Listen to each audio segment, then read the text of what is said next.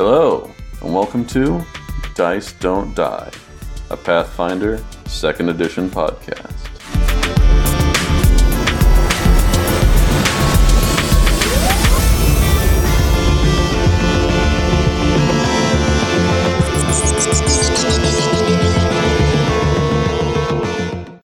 Hey all, Beth, your friendly neighborhood GM here. I wanted to address one of the topics in this week's episode. I mentioned that Paizo had yet to come out with a blog post on Agents of Edgewatch, their newest AP. Well, they finally did on June 22nd, so I felt I needed to record something just really quick by myself to report on that. They stated they can't afford to cancel or delay the release of the adventure path. It's not surprising to me. And I will wait to see the final product to see if they've made the correct decision here. I am very thankful that Eric Mona made this blog post. I felt like the community was asking them to, and it was good that Paizo addressed some of their concerns. They will be donating proceeds from the Edgewatch campaign to the NAACP. There is one part of the blog post that I did want to read and then briefly discuss. Quote, "To that end, I should acknowledge that some members of our staff did raise concerns about the campaign's theme early on. In retrospect, I did not give these concerns the full audience that they deserved, and I regret this oversight. This is part of the learning process, too." End quote. I feel that this is a change that needs to happen at many business levels. The gaming industry in particular needs to be having these types of conversations when people have concerns about the theme of a product release or an adventure path. And I would hope that people that work with Paizo or work at Paizo would feel comfortable coming to their managers with these concerns. But if they're constantly being shot down and saying, "Oh, don't worry about that," eventually that will stop. It's good to hear that they say they're going to learn a lesson on this. But I really do want to see a change in that work culture. We're seeing a lot of people come out with their percentages of black staff, people of color, how many women they have at different levels, both the executive level and lower. And I would encourage a lot of companies to do this, particularly the bigger ones. Paizo's pretty small, but at the same point, it would be nice to know, how many of your staff are people of color, how many of your staff are black. We saw during Pride Month, they put a post out there. They've been trying very hard to address people's concern. So I want to see that continue. And I hope that you all do too. Well, enough of me. Enjoy the episode. Hello, and welcome back to Dice Don't Die's Deep Dive. Tonight, we're talking about that chemical mastermind, alchemist fire-loving, and everyone's all-around favorite acid tosser, the Alchemist. I'm Chad, and tonight I'm talking with Beth. Hello! David. Hey. And Sarah. Hi, everyone. Before we get into the chemical shenanigans, though, Beth has something important to talk about. I do. I know that this is coming out pretty late to all of the protests that are happening. We record these episodes 2 weeks to a month in advance, and the timing of this one is, just to be honest, a little poor. However, I feel really strongly that we have to address it. Not just the post that Paizo put out on their blog, but also the Black Lives Matter movement and the protests that are going across in all 50 states. So all of the links of the stuff that I'm going to be talking about are in the description, just to let you know. But on June 4th, and we're recording this on June 9th, by the way.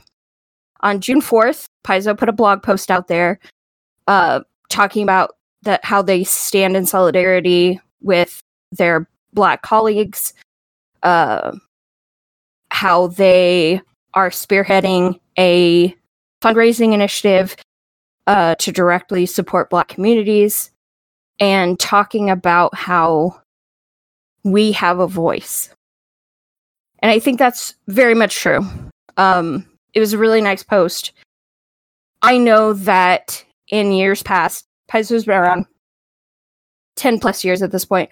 I know there have been times in the past they've made some really wrong steps, some really wrong decisions, some design decisions, some staffing decisions that were wrong. And I'm not going to sit here and say that everything that Paizo has done is always great and wonderful. It has never been my position, and that has never been the goal of the podcast. However, I do feel very strongly that Paizo has tried to make a very solid effort and a very noticeable effort to be inclusive and to make these things important in their everyday discussions. And so the fact that they put this blog post out there doesn't surprise me. I was very glad to see it. There were a couple of things. As all blog posts, there was a forum thread. And there are a couple of things that I wanted to address in that. So first, there was a guy with a great name, not gonna lie, by the name of Silver Sarcasm, who mentioned that there is an upcoming AP called Agents of Edgewatch. This AP is essentially you playing cops in Absalom. So I think that Silver Sarcasm and many others, I'm not saying that this person is the only one, had some concerns about this. And actually, Eric Mona, who is the chief creative officer for Paizo, put out a post, and this is on June 4th, so the same day that the blog post went live, just saying that that is a complex topic, that there are many sensitive items that go along with that, and so they wanted to do its own post. I don't know. This is something that I wish they had addressed more in their original post, or it's now, what is it, guys, 5 days later? I wish that they had come out with a post before now, because they have not, addressing these concerns. Now, I don't know what's going on behind the scenes. I know that in this thread, there were developers, Paizo employees all talking about their concerns, so I'm sure it will be addressed. But I am disappointed that something hasn't been officially put out sooner. Now, I also find it very unlikely that they're going to change the publishing deadline, right? That's something extremely hard to do for a publisher. But I don't know. It may be that Agents of Edgewatch gets redesigned. And maybe that's for the best. Until we have those additional details, I am withholding judgment. But I am, I don't know, concerned, I guess is the best way of putting it. So, finally, on this blog post, and this is about 24 hours later, there's a post at the very end from Sam Phelan. They had to shut this thread down. It is technically unlocked, so you can still post comments. But many posts and replies were taken down. And that's hard to hear for me. Like, we all kind of anticipate a forum like this having people who are racist, like, just putting it very bluntly here, spouting things on the forums. But it was still hard to see when I felt like all of us had an opportunity to stand together. It was really hard to see that there were people who still tried to make excuses, to make arguments that what was going on right now was not as serious as it is. And that upset me quite a bit. So I think that this is not just Paizo response. I don't think that this is just an industry response, right? Everybody's getting emails. Thankfully, I'm not disparaging that, but there's a lot of companies coming out with emails saying, yes, we stand with our Black employees. We stand with these community members. But that's not enough. This is something that we need to be taking to our own tables. We need to be standing up for all people in our tales. We as gamers, as people who play tabletop role-playing games, need to be calling out those others at the table, those other players, those other GMs. We need to end racism everywhere.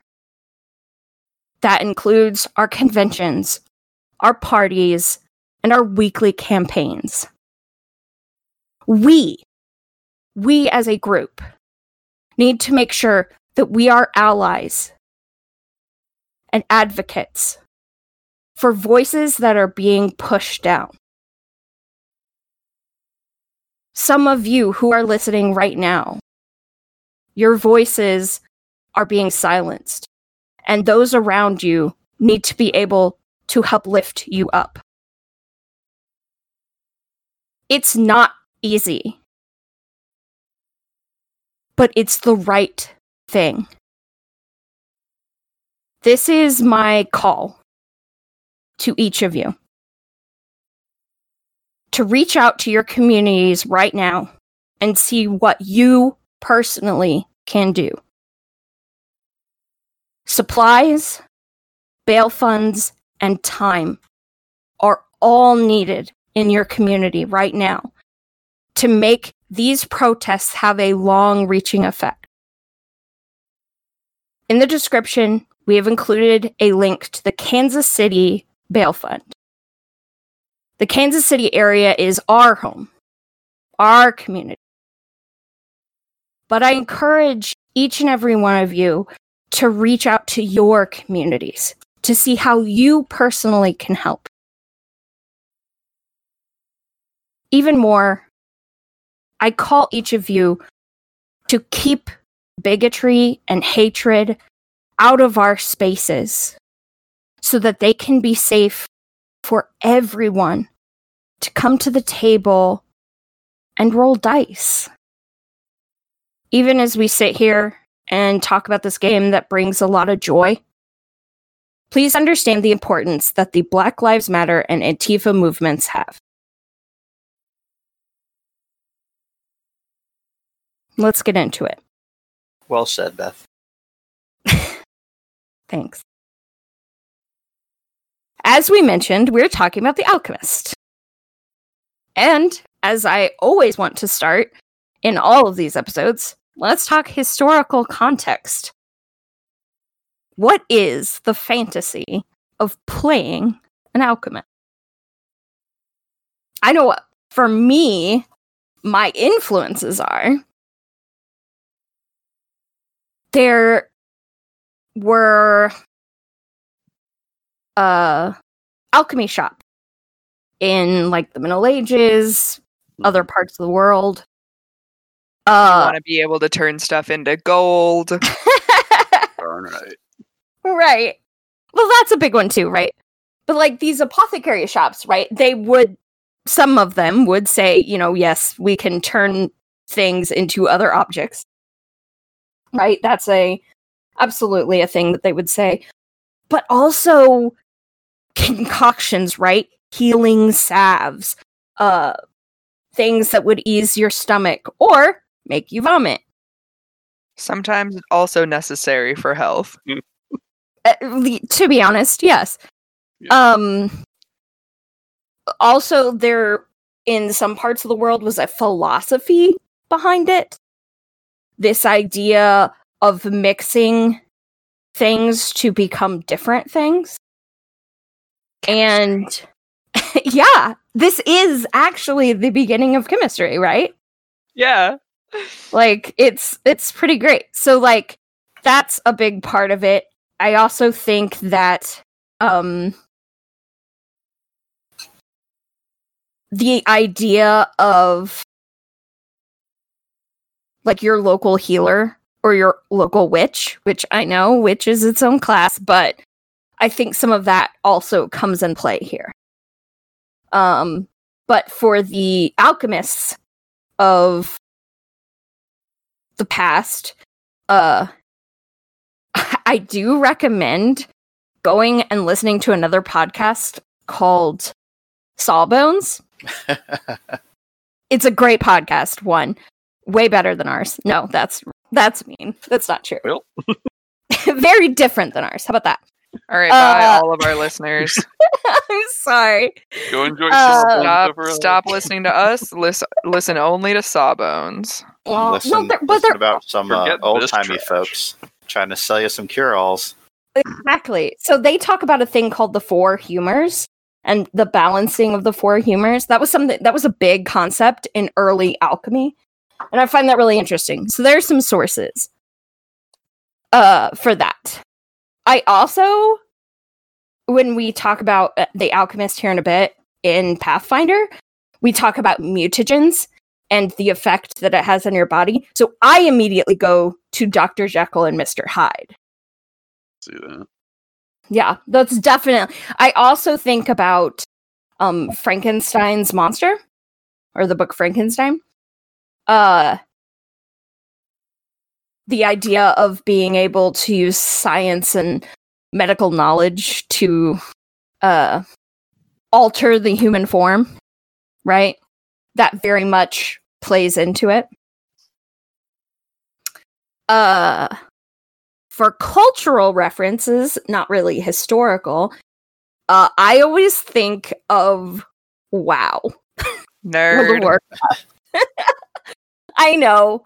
But my earliest character was, well, I had a human who was an alchemist, a priest alchemist, and then I had an undead who was the same thing, a priest alchemist, and I would play on the Horde side and the Alliance side. And in WoW, you always see people with these like big glass bottles and constantly like the bubble noises were in the game. And sometimes bubbles would even be floating in the air. Right? Like it felt very futuristic in a fantasy game. I don't know. I loved it. I still do. I still sub to WoW, so don't judge me. It's too late. That's probably fair. I mean, if I can jump in real quick as the alchemist of our party, I think a lot of what you've mentioned is really what drew me to playing it, is that, it's like magic, but it's not, because it's science. And like that's one of the things that's actually written in the core rulebook is you've done a lot of research and experimentation, and that it's science, but to a lot of other people it just kind of looks like magic. And I mean, we're probably going to talk about this later, but one of the differences is that in second edition you're not a spellcaster, or one of the differences between second edition Pathfinder and sort of D&D 5e. So the alchemist subclass of the artificer is also a spellcaster. Oh, I didn't know that. Mm-hmm. Very cool. So, yeah, that's being a science type myself. It is really appealing to play the science nerd who is like, hey, look it, I can do all this cool stuff with science. And then also you get to blow people up still. You don't have to worry about all those lab precautions. Right. You can throw lab safety out the window with all the bombs you've made. Oh, I kind of actually love that. That's fantastic. So let's get into the class itself. So some of the just quote unquote boring stuff. Their initial proficiencies. A couple of things that stood out to me. One, they're expert in fortitude and reflex. I have a very valid narrative reason for that. They have to be able to, one, swallow gross shit, and two, be able to dodge their own bombs. Mm-hmm. Just saying. It's a lot of practice. You know, you have all of the experiments that have gone right, but you also have even more experiments that have turned out not the way you expected them to. So a lot of practice at like dodging and hiding behind things. I love it. Yeah, if their reflex was any lower, then they'd drop their stuff more often. Also, they are trained in crafting, which has to be a requirement because their class relies so heavily on crafting. And then the one that cracked me up the most is they are trained in simple weapons. Great. Awesome. They're trained in unarmed. Everybody is. That's awesome. Trained in alchemical bombs. Trained in alchemical bombs specifically. Like, it calls it out. It's their own weapon type. Like, they don't fit anywhere else. I guess. It's funny. It cracked me up when I first saw that. Oh, jeez. Because could you imagine an alchemist who wasn't proficient in bombs? Yes. Yeah, that'd be interesting. Be a short campaign, I can tell you that. Yeah, that. Oh my gosh. They'd better be a healer. Oh man, that cracks me up. So yeah. They're trained in light armor. And that's pretty much it. None of that really surprises me. The only thing that I was like, I wish that was higher, was the additional skills. Which, intelligence is going to be your main stat, right? Like, that's their primary stat. Which makes sense, right? Scientists, smart. Gotta have that knowledge. But they only get 3 skills plus their intelligence modifier. And I honestly expected that to be a little higher. But other than that, all of it's pretty standard. Also, they get 8 plus Constitution as their hit points, which is pretty middle of the road for hit points, which they have to do. Like, it couldn't have been like the wizard who gets like 6 or whatever. Oof. Because again, they're always bombing themselves. Mishaps happen. I don't know if anybody remembers way back to the character creation episode when I described that like literally half of Ashka's body is just covered in burn scars. Absolutely.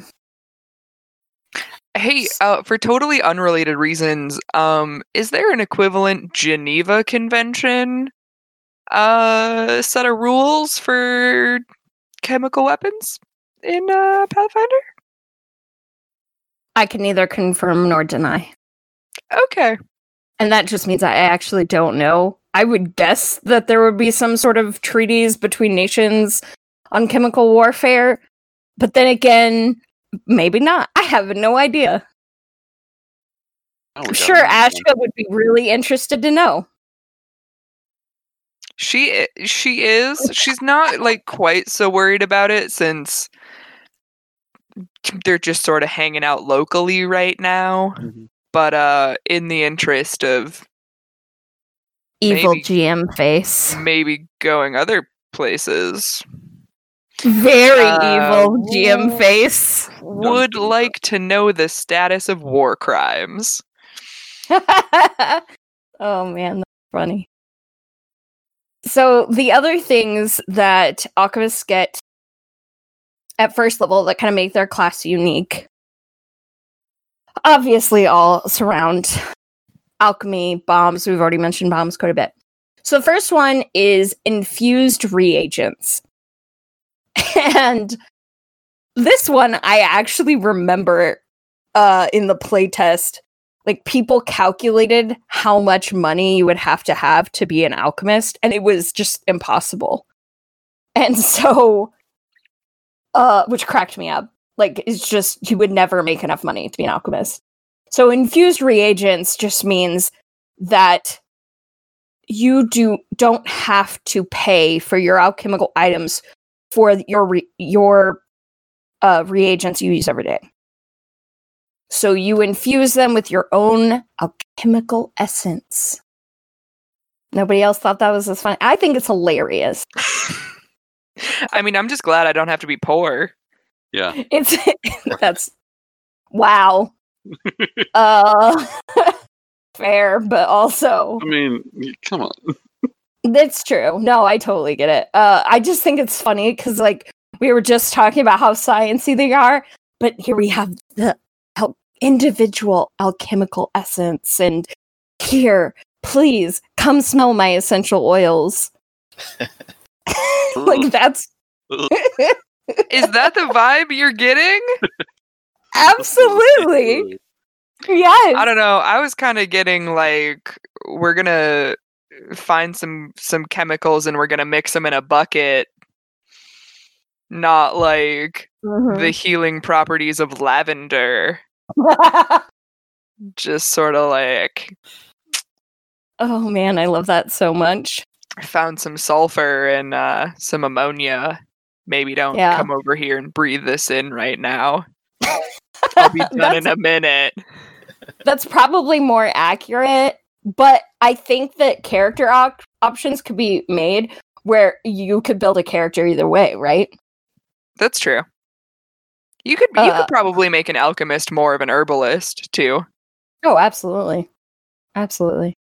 But yeah, I thought that was pretty funny. So then they get the quick alchemy action. So you have your infused reagents. And then your alchemical tools, which, required. And you can make a concoction, right? And this is a one action. Action? I don't know how else to say this. It is a single manipulate action. Thank you. A swift help from the hubby there. He is literally crying right now. Anyway, so yeah, quick alchemy is a single manipulate action. Allows you to take those infused reagents and just kind of whip something up real quick. And then finally, or not finally, they get two more things, actually. They get their formula book, right? Which is all of their notes. Now, how did Ashka describe her formula book? I don't quite remember. I thought it was, like, mostly drawings. There's some drawings in there. It's pretty scribbled. Ashka doesn't really have the neatest handwriting. She can understand it. I'm not sure if anyone else would be able to understand it if they tried reading it. Like many scientist notes. So it's good enough for her. But yeah, so it's very similar to a spell book, right? It has all of the alchemical formulas that you're able to prepare. And then we have your research field. And this is how you get to choose what type of alchemist you are, which is pretty great. So we have 3 choices as of yet. Maybe further down the road, there's going to be more. But right now, you have the bomber, the mutagenist, and then Sarah, I'm going to have you pronounce the last one. The chirurgeon. Yeah, that. Not even going to try. So the bomber is the one that I think most of us are pretty familiar with, because that's what Ashka is. You specialize in explosions. So you get to choose 2, 4... Oh, wait, no. That's at level 7. You get to choose some formulas to start with. The big feature here, and I think this is something Ashka gets pretty like handily, is being able to deal splash damage to the primary target instead of everything. Which was actually something we had to clarify because the rules were not super clear about that. Mm-hmm. But yeah, so as a bomber, I can choose to deal splash damage to everybody within 5 feet of the target, and then I believe there are other feats to increase splash damage range. Or I can have the target take the splash damage. So very helpful when I'm trying to hit somebody with a bomb who is standing right next to my allies. Mm-hmm. They don't have to take that damage. Yeah, very, very helpful. And then later, they get to choose additional formulas. They get expanded splash at level 13, which I think is really cool. Essentially, your bombs are just bigger. And they splash in... Oh, no, excuse me. It's greater field of discovery that gives you 10 feet. And then if you have expanded splash, it's 15 feet. I read that wrong. Which, a bomb that covers 15 feet... Like, there's some pools that aren't 15 feet wide. That's insane. Gonna be honest. That's great. And then at 17th level, you get your perfection, which means that you get the greater version of all of your bombs. So very cool. So just to give people a little bit of hope, that soon the fields of research are going to be expanded past 3. In Pathfinder 1, Paizo released 64 different archetypes for the alchemist. Yeah, and we're going to highlight a couple of those for sure. Because there's some really good ones. Like the one I think you really like. 64. I'm just going to repeat that number. There are a lot of them that have really, really cool names. One of them that I was just looking at is the mixologist, which makes all of your concoctions alcoholic. And so you can intoxicate your enemies when you throw bombs at them and make them take status penalties. I pretty much love that. Also, you get alcohol resistance.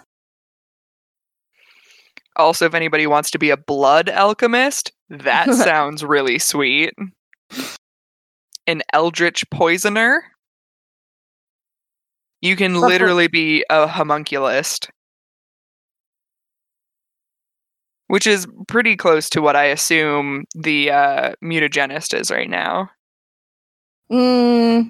So I would have to look at it more, but isn't that one more about creating other beings? Oh, it might. Let me take a quick look. Yeah, I'm pretty sure that one is. Yep, that's for familiars. Yeah, I thought so. That is literally Dr. Frankenstein.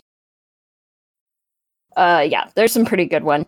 My personal favorite is the vivisectionist.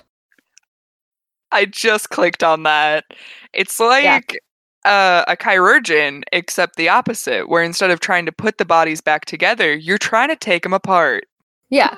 You just have like really evil ways of dissecting people. At second level, you get to add Death Watch to your formula book. Now, I do want to reiterate, these are Pathfinder first edition archetypes. So, not something we have access to yet. But talk to your GM about how to modify your Pathfinder 2 character to get them in the game. I am all down for homebrew content.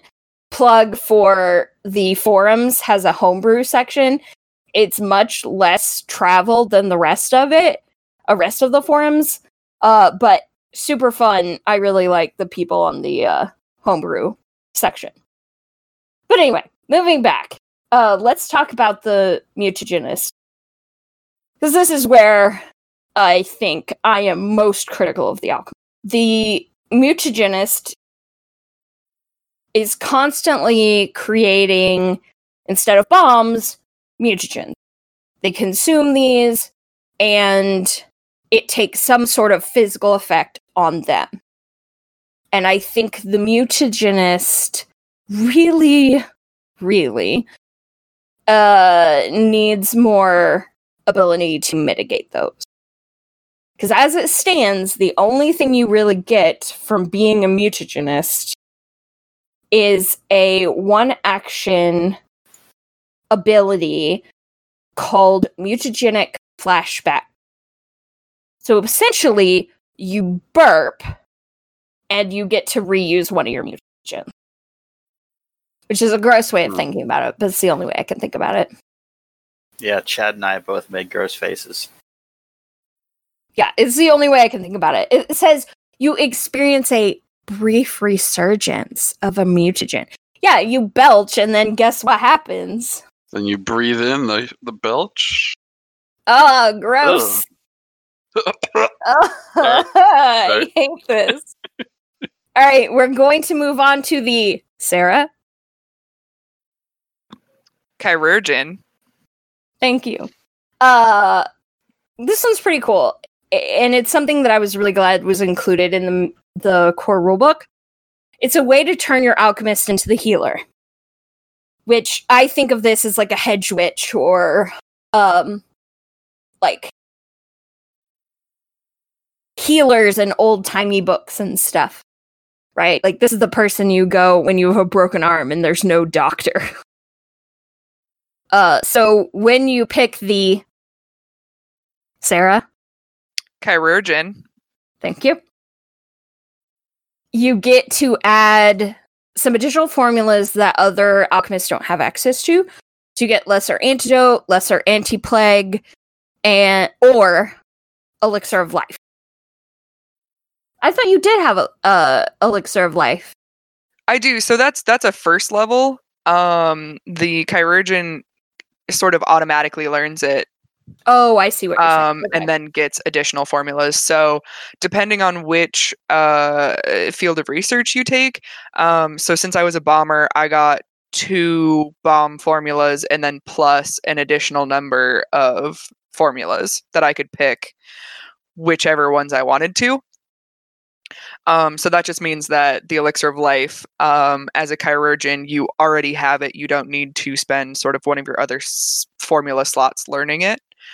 What I was gonna say about the elixir of life is that it's the only alchemical item that has 5 different tiers to it.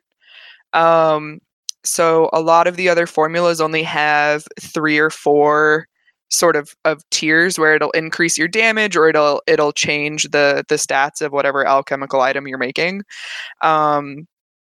the Elixir of Life has 5, and the last one you're able to learn when you reach level 19, but it does start you off. I believe the Elixir of Life only does 1d4 worth of healing per elixir that you make. So as a healing item, it is not super great until you level it up at level 5. Yeah, that's fair. Let me double check that. Oh, 1d6. Gotcha. So it does 1d6 worth of healing. And then when you level it up at level 5, you get 3d6 plus 6. So you just sort of gotta slog through the first 5 levels, or the first 4. But like once you hit sort of that second tier Elixir of Life, you're gonna be pretty set. So yeah, those are the research fields for the alchemist, and those obviously get better as you level. In general, oh, go ahead. I was just gonna add that the class feats also go along with the different research fields. So, for example, at second level for your class feat, you can choose between poison resistance,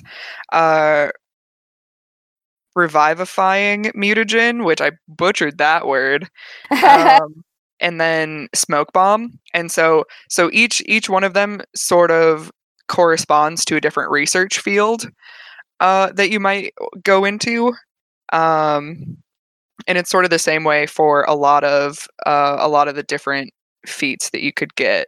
So there's one that aligns more with elixirs and healing, one that aligns more with bombs, and then one that aligns more with mutagens a lot of the time. Yeah, when I was going through the feats, I absolutely noticed that there almost seemed to be these logical trees. My only issue with that was that it didn't seem like there were enough unique options for each group, right? Like the healer options. Okay, if I'm a whatever the name of that thing is, Chirurgeon. Thank you. Then I'm gonna take these feats. Like there's not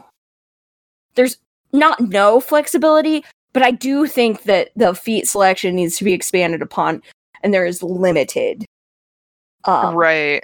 Sort of the other thing I would say with that, I definitely agree with that point, is that a lot of the feats for the mutagenist seem based on, oh hey, so if you know this mutagen formula, this feat makes it kind of less terrible.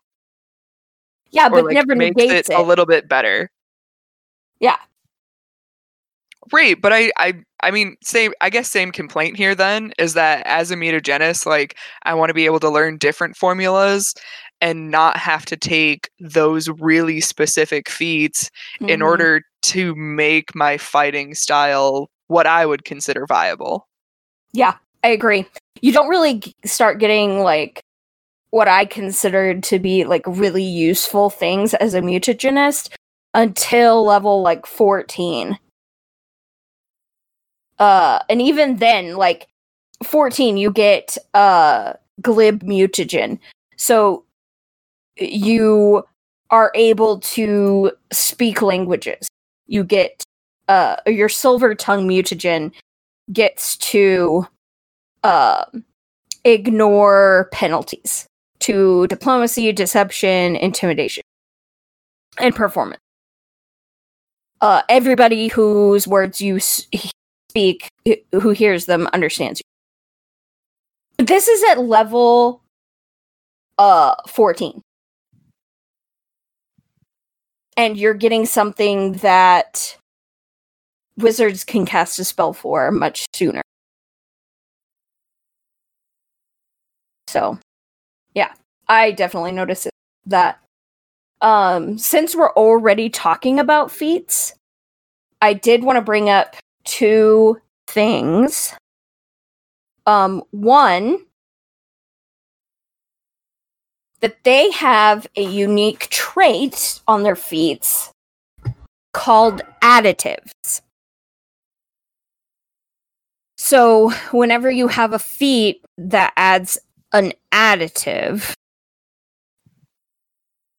you can only add one, right? You can't add, like if you had a feat for smoke bomb, you couldn't also make it a debilitating bomb. So an additive adds level to the level of the alchemical item modifying it. So if you have a level 2 bomb and you add a level 1 or an additive 1 to that, it's now a level 3 bomb. So you wouldn't be able to add anything else to it if you were level, whatever. Does that make sense? Yeah. I was waiting for the people who weren't alchemists to chime in on that one. Yeah, it's kind of a weird concept, and they're the only class that has that type of thing.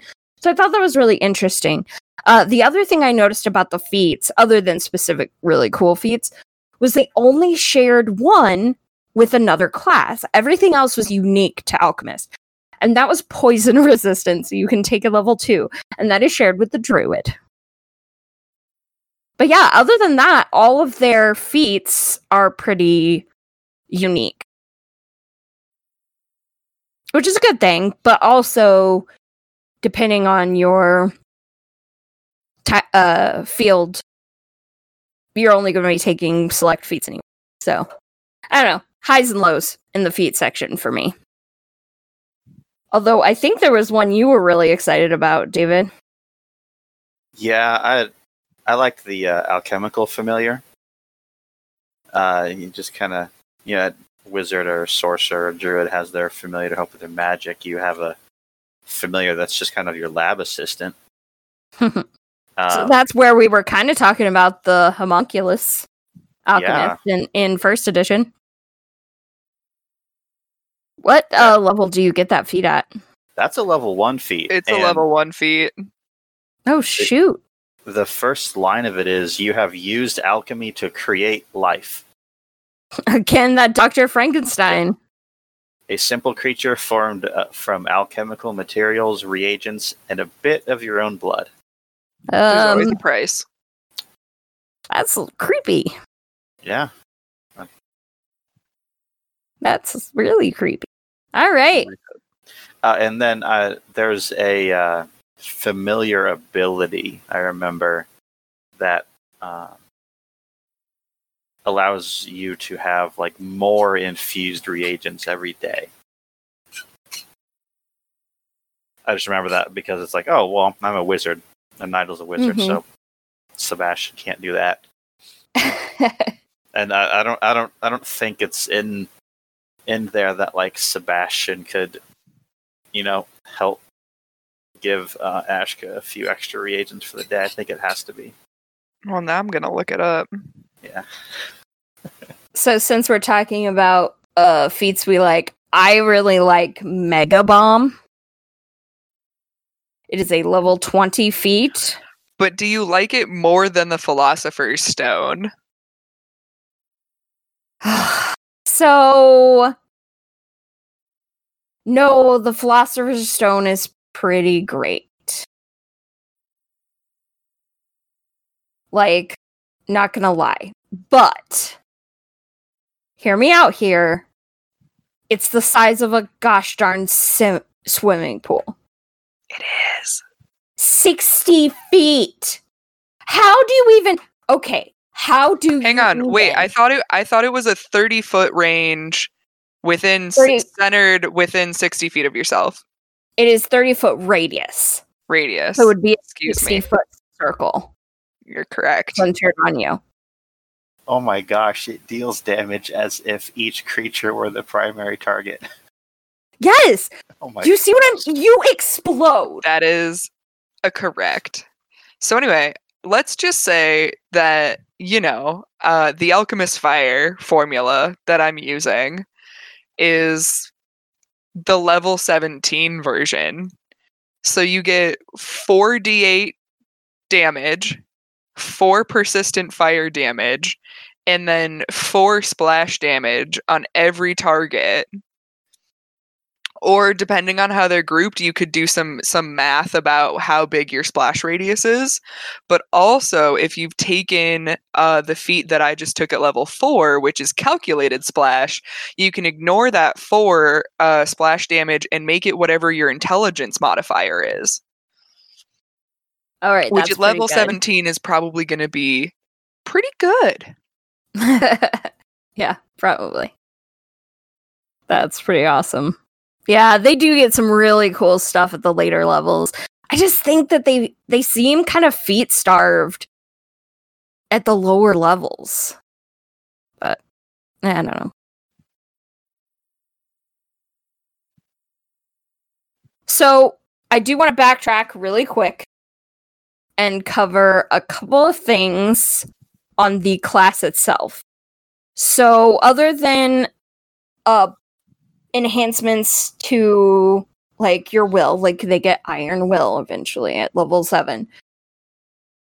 You also get Double Brew, which is pretty great. You can concoct 2 items at once. So Pretty useful. that's pretty awesome. And then my personal favorite, this cracks me up so much. At level 19, your capstone ability, which we have talked, right? Every single class, we have talked about their capstone ability and how cool it is, right? For spellcasters, it's been you get a 10th level spell, which is a new thing just for Pathfinder 2nd edition. Do you know what alchemists get at level 19? Light armor mastery. Yeah. You become Hey. a master at light armor. It's because we're already masters at stuff by that time, so you're just catching up. I guess. I just was like, I always scroll down to see the capstone ability, right? Because I always want to mention, like, there's a big push in Paizo's design theory where the APs go all the way to 20, right? So you get to play the class as a whole, which I think was a good decision. I've been waiting for them to do that for years, honestly. And then you go to the capstone ability, and it's light armor mastery. All right, Come okay. Hear me out. All right. So at level 17, this is what I was talking about with we're already maxed, okay? At level 17, you get perpetual perfection, which means that you've perfected your perpetual infusion, so you can use quick alchemy to make items at no cost that are like pretty high level anyway. So Yeah. sort of back in the feats for perpetual infusions, you have to pick depending on your field of research, which formulas, and I think you can only pick 2 formulas that you want to be like, these are the ones I use all the time. I want to be able to make these whenever I want to, and it's going to be amazing, and I just have it. Which you know for Ashka is going to be Alchemist Fire and something else. I haven't thought that far ahead yet. But Well, because you don't get them until 5th level, right? right. So that's a problem for next level me. So bombers, they have to be bombs. Chirurgeons, they have to be greater antidote and anti-plague, or just the antidote and anti-plague versions. And then mutagenist, you get to choose which mutagens you want. But those are going to be the highest level that you have. And quick alchemy is like, oh shoot, I forgot to make some this morning, but here it is. So you just imagine in the middle of a battle, your alchemist is like, guys, hang on just like a quick sec. And it's like in a cartoon where they turn around for like 2 seconds and they come back and they somehow have it like a whole chemistry set like out. And they're like, yeah, hang on. And they're just like furiously mixing things together. And they're like, okay, no, fine. And then they just like hurl something at the enemy. Okay, that is pretty good. And you do get that at 17th level. And you get it at 17. So Yeah. we're already capped out by the time Gotcha. we get to 19. So that's why your capstone ability sucks so bad. Yeah, that's all that's left, Gotcha. really, is to shore up Right. everything else. Of course. How could I have thought otherwise? It is a very cool ability. I'm not going to lie. And the fact that you get it at 17th level is pretty cool. Yeah. So we've talked a lot about the alchemist itself. I thought it would be kind of important to talk about alchemical items. So we've already talked about some of it. We've mentioned bombs and mutagens. So bombs are going to be your attack, some of your attack alchemical items, where mutagens affect your body. But there are also elixirs that you can create.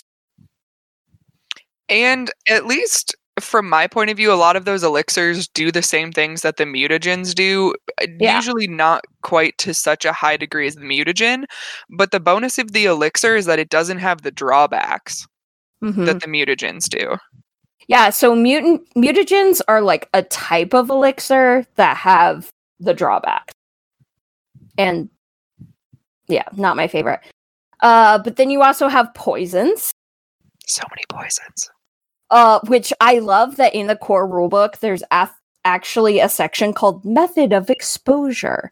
So you have contact poison, ingested poisons, inhaled poisons, and then a type of poison called injury, which is just so great. Just put it on your weapon. Yeah. Yeah, It's fine. absolutely. And then finally, the shortest rule in a rulebook that I've ever seen ever. Alchemical tools. Alchemical tools are consumable items you don't drink. That's it. That's it. Nothing else to say. It just cracks me up. Because it's like, all right then. I would also Short like and to to the say point. that the alchemical items go level 1, level 1, level 1, level 2, level 20. And that's it. It's all the alchemical tools that exist. Yeah, that You've got your level 1, your really basic, like, hey, this is a sun rod. When you hit it on something, it glows forever. You got like, oh, your tinder twig. Did you forget your flint and you need to start a fire? Here you go, buddy. You can't believe you left that at home again.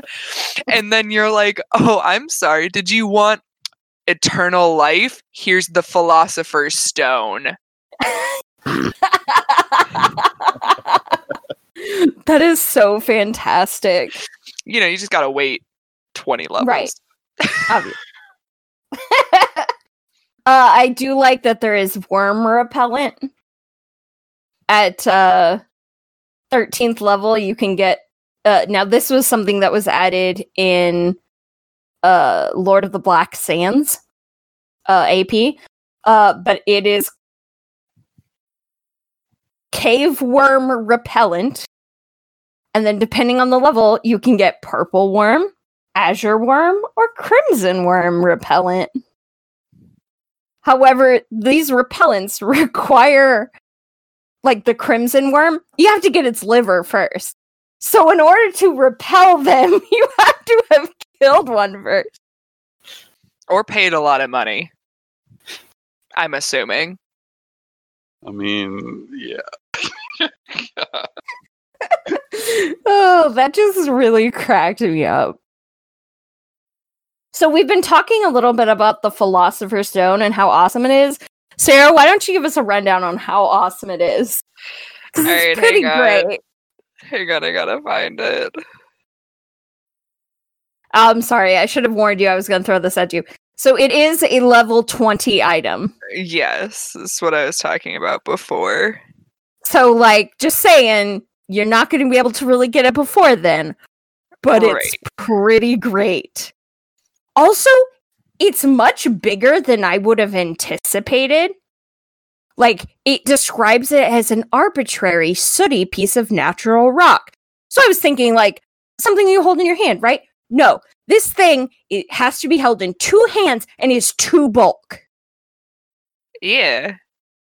I That mean, it's thing got is all a- that life in it. It's a boulder. Philosopher's Like a boulder good is what it should be Pond named. stone. Anyway, you can only create this once a month. Yeah. Although it only takes 1 batch of infused reagents. Yeah, it appears to be an ordinary sooty piece of rock. But breaking the rock open, which requires a DC 35 strength check, 'Cause reveals all scientists have that.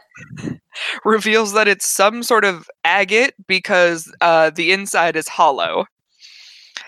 The cavity is lined with a rare type of quicksilver that can transmute base metals into precious metals or create an elixir of rejuvenation, which is also a level 20 item. It's an alchemical item, it's an elixir, it is also level 20.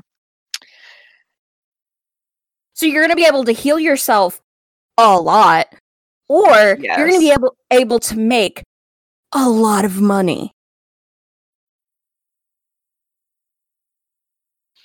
Yeah, so making a lot of money, you create 500 gold worth of your chosen metal per day on a success, or 750 gold per day on a critical success.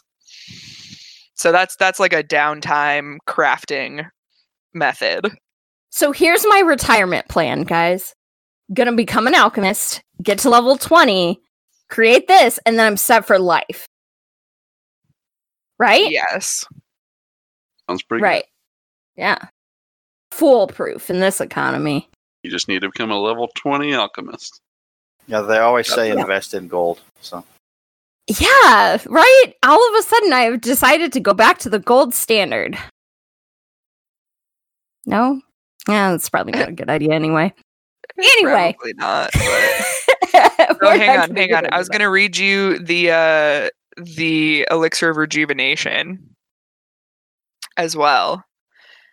So that's the other thing that you can create with Philosopher's Stone, which I guess just, I don't know why you wouldn't just learn the formula for the elixir of rejuvenation if that's what you wanted to use it for, but hey, I'm not your mom. Options? Yeah. Maybe you're metagaming and you know you're going to get the Philosopher's Stone ahead of time. So So the elixir of rejuvenation restores you to full health and eradicates any toxins or status effects. All afflictions of 20th level or lower affecting you are removed. You can also administer it to somebody who has been dead for a week or less. Resurrection! Congrats, you're a necromancer now. But that creature that was previously dead for 1 to 7 days does not get full health. They only get 1 HP. No spell slots, focus points, or other daily resources. So, there you go. Pretty good. You're a necromancer now. Nice. All right. So, anything else we want to mention about the alchemist itself? Because if not, I totally want to move into some ancestry options. Well, I think we all know the right answer for ancestry. human. Elf. Beth, it is a good thing we're not in the same room right now. Social distancing for the win. Oh boy. Oh my gosh, I'm cracking up. So what is the real answer? Hang on, but before that, since we went over the other level 20 items, there's one more alchemical item that's level 20. Oh, sure, go for it. Sorry, and it's Tears of Death. So again, necromancy shit. So it's a poison distilled from the extracts of 5 other deadly poisons. It's got a DC 46 fortitude saving throw. It takes a minute to onset. Stage 1 is 18d6 poison damage. Stage 2 is 25d6 poison damage. And stage 3 is 30d6 poison damage. Oh, and you're paralyzed the whole time. And each stage lasts a minute. Oh, sorry, 1 round, and then 1 minute, and then 1 minute. So, That's pretty good. But the poison maximum duration is 10 minutes.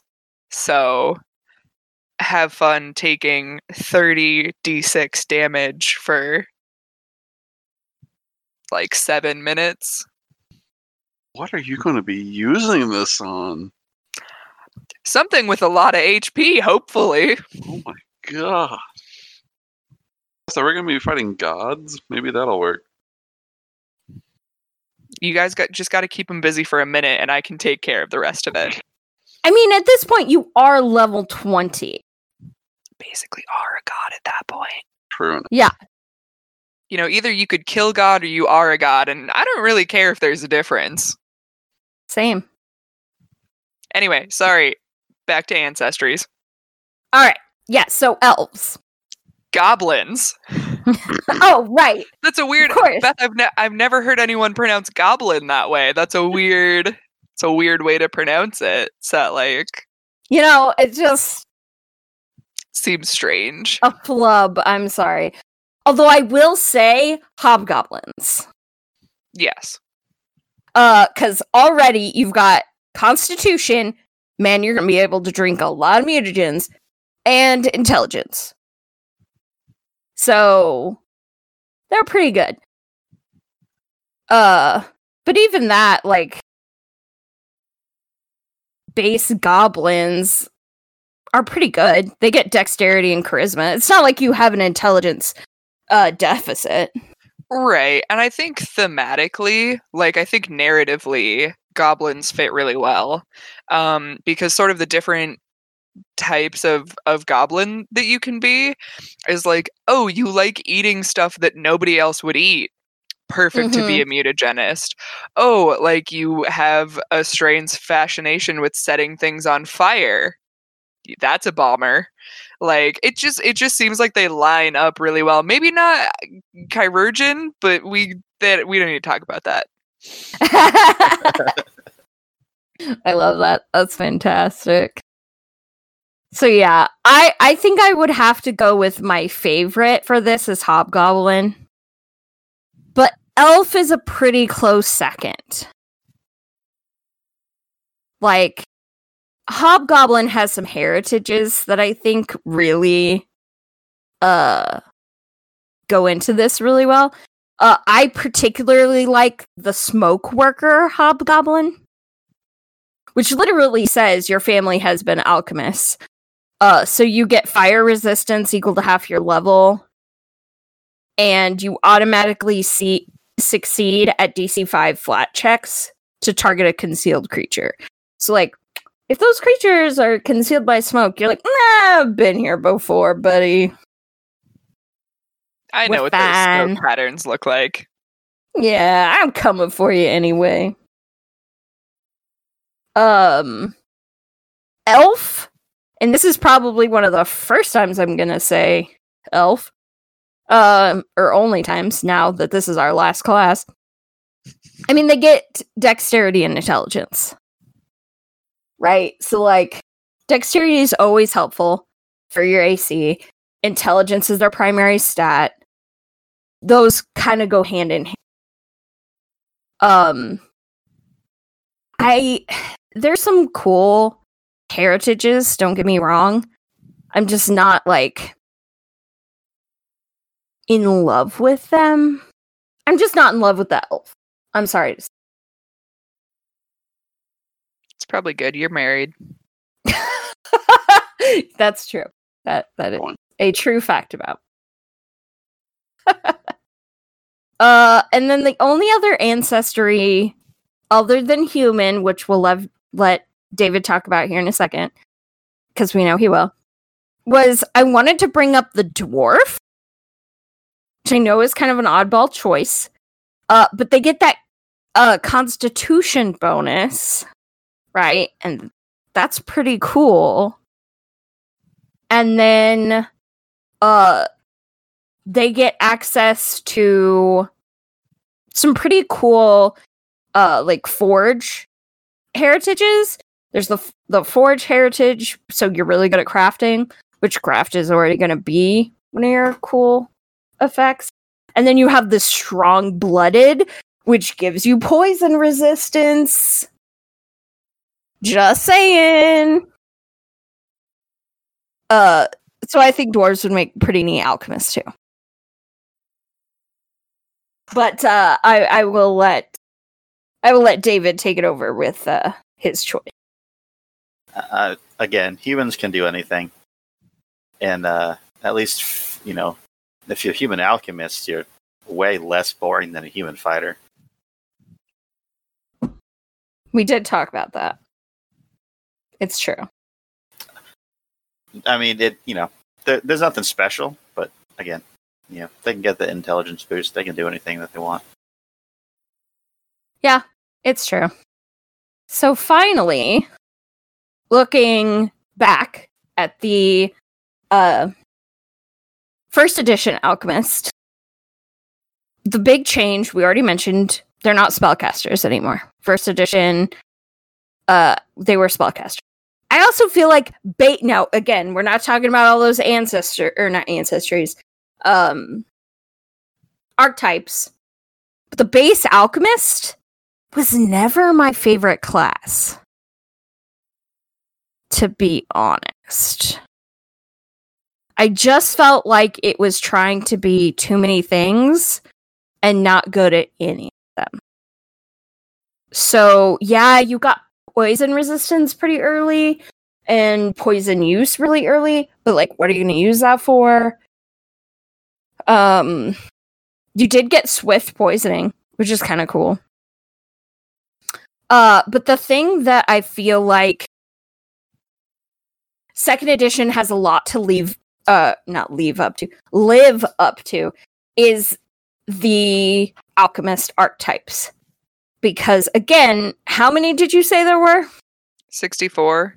Yeah, there's a lot. And there were some really cool ones. There was the Rage Chemist. Just makes you a barbarian. Exactly. Yeah, you're like, oh, this mutagen? Gonna drink this, and then all of a sudden it's praise on Kuthan all over the place. There are actually a couple of them that you have to be evil for, so that might whittle down your options a little bit. Like the Blood Alchemist. You mean I can't just be a waterbender? I mean, be a blood alchemist? That's what you think it would be, but it's actually, you have to coup de grace something and collect its lifeblood and then do stuff with it. Ooh, yeah. So, you gotta be evil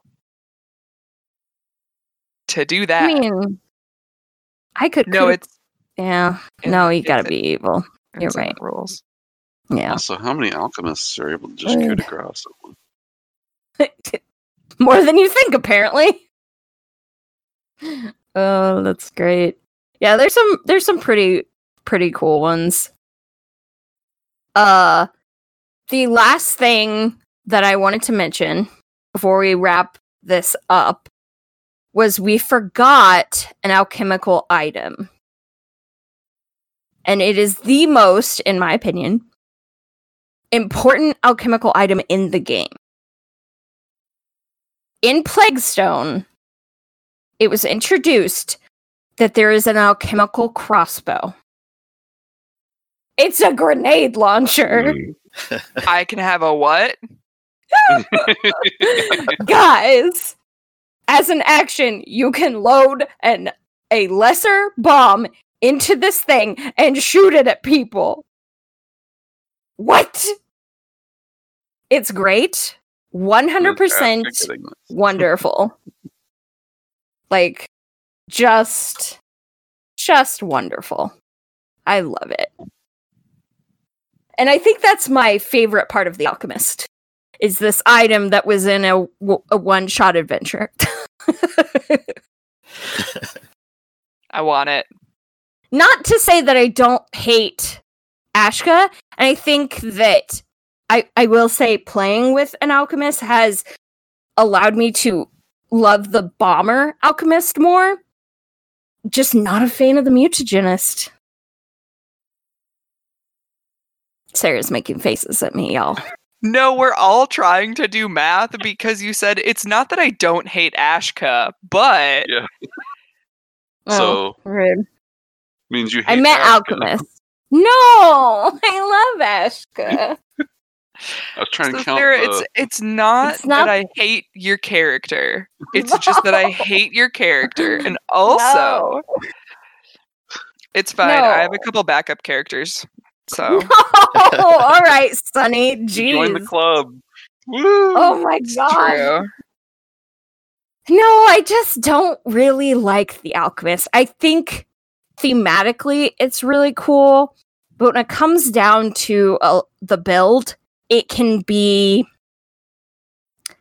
I don't know, lacking, I guess is the best word.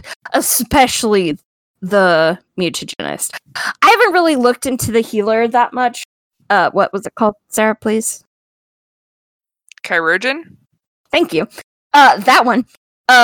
As much, I'm sure that it's okay, but I feel like this is the class, especially being the class that was introduced to the core rulebook for the first time in 2nd edition, it needed more options.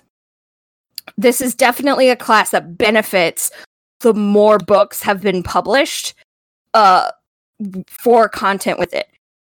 So it kind of makes me understand why they decided to put the alchemist in the core rulebook. I still can't forgive them for not picking the witch, but I do understand it.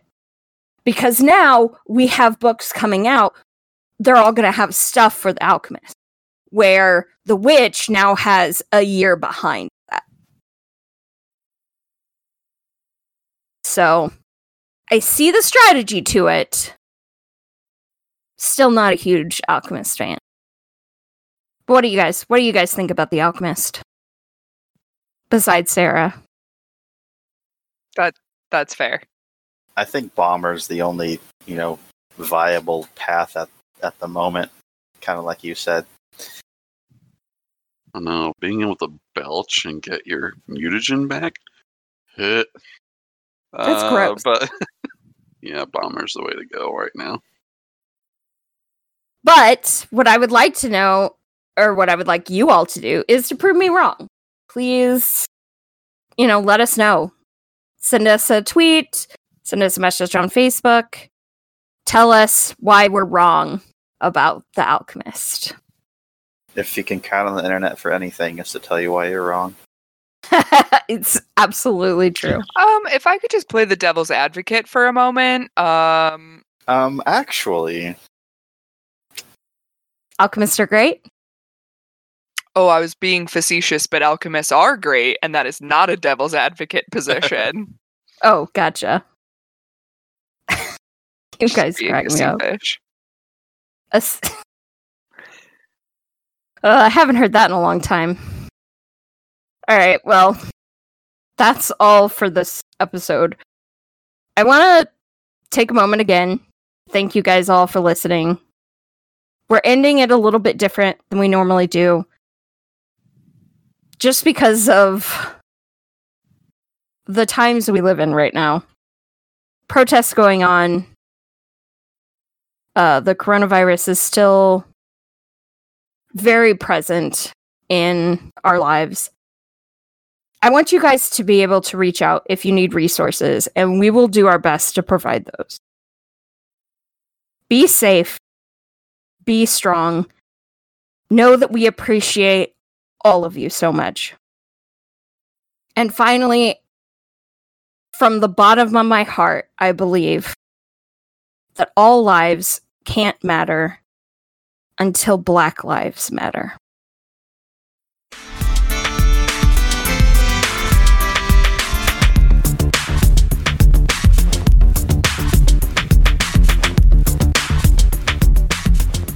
Thanks for listening to Dice Don't Die. Hey, if you like what we do, please visit us on Facebook, Twitter, and Instagram at Dice Don't Die, or email us at dicedon'tdiepod@gmail.com. The intro and outro song, Crunk Night, were created by Kevin MacLeod. More of his work, and the work of many others, can be found royalty-free at filmmusic.io. Thanks again for listening, and we'll see you on the next adventure.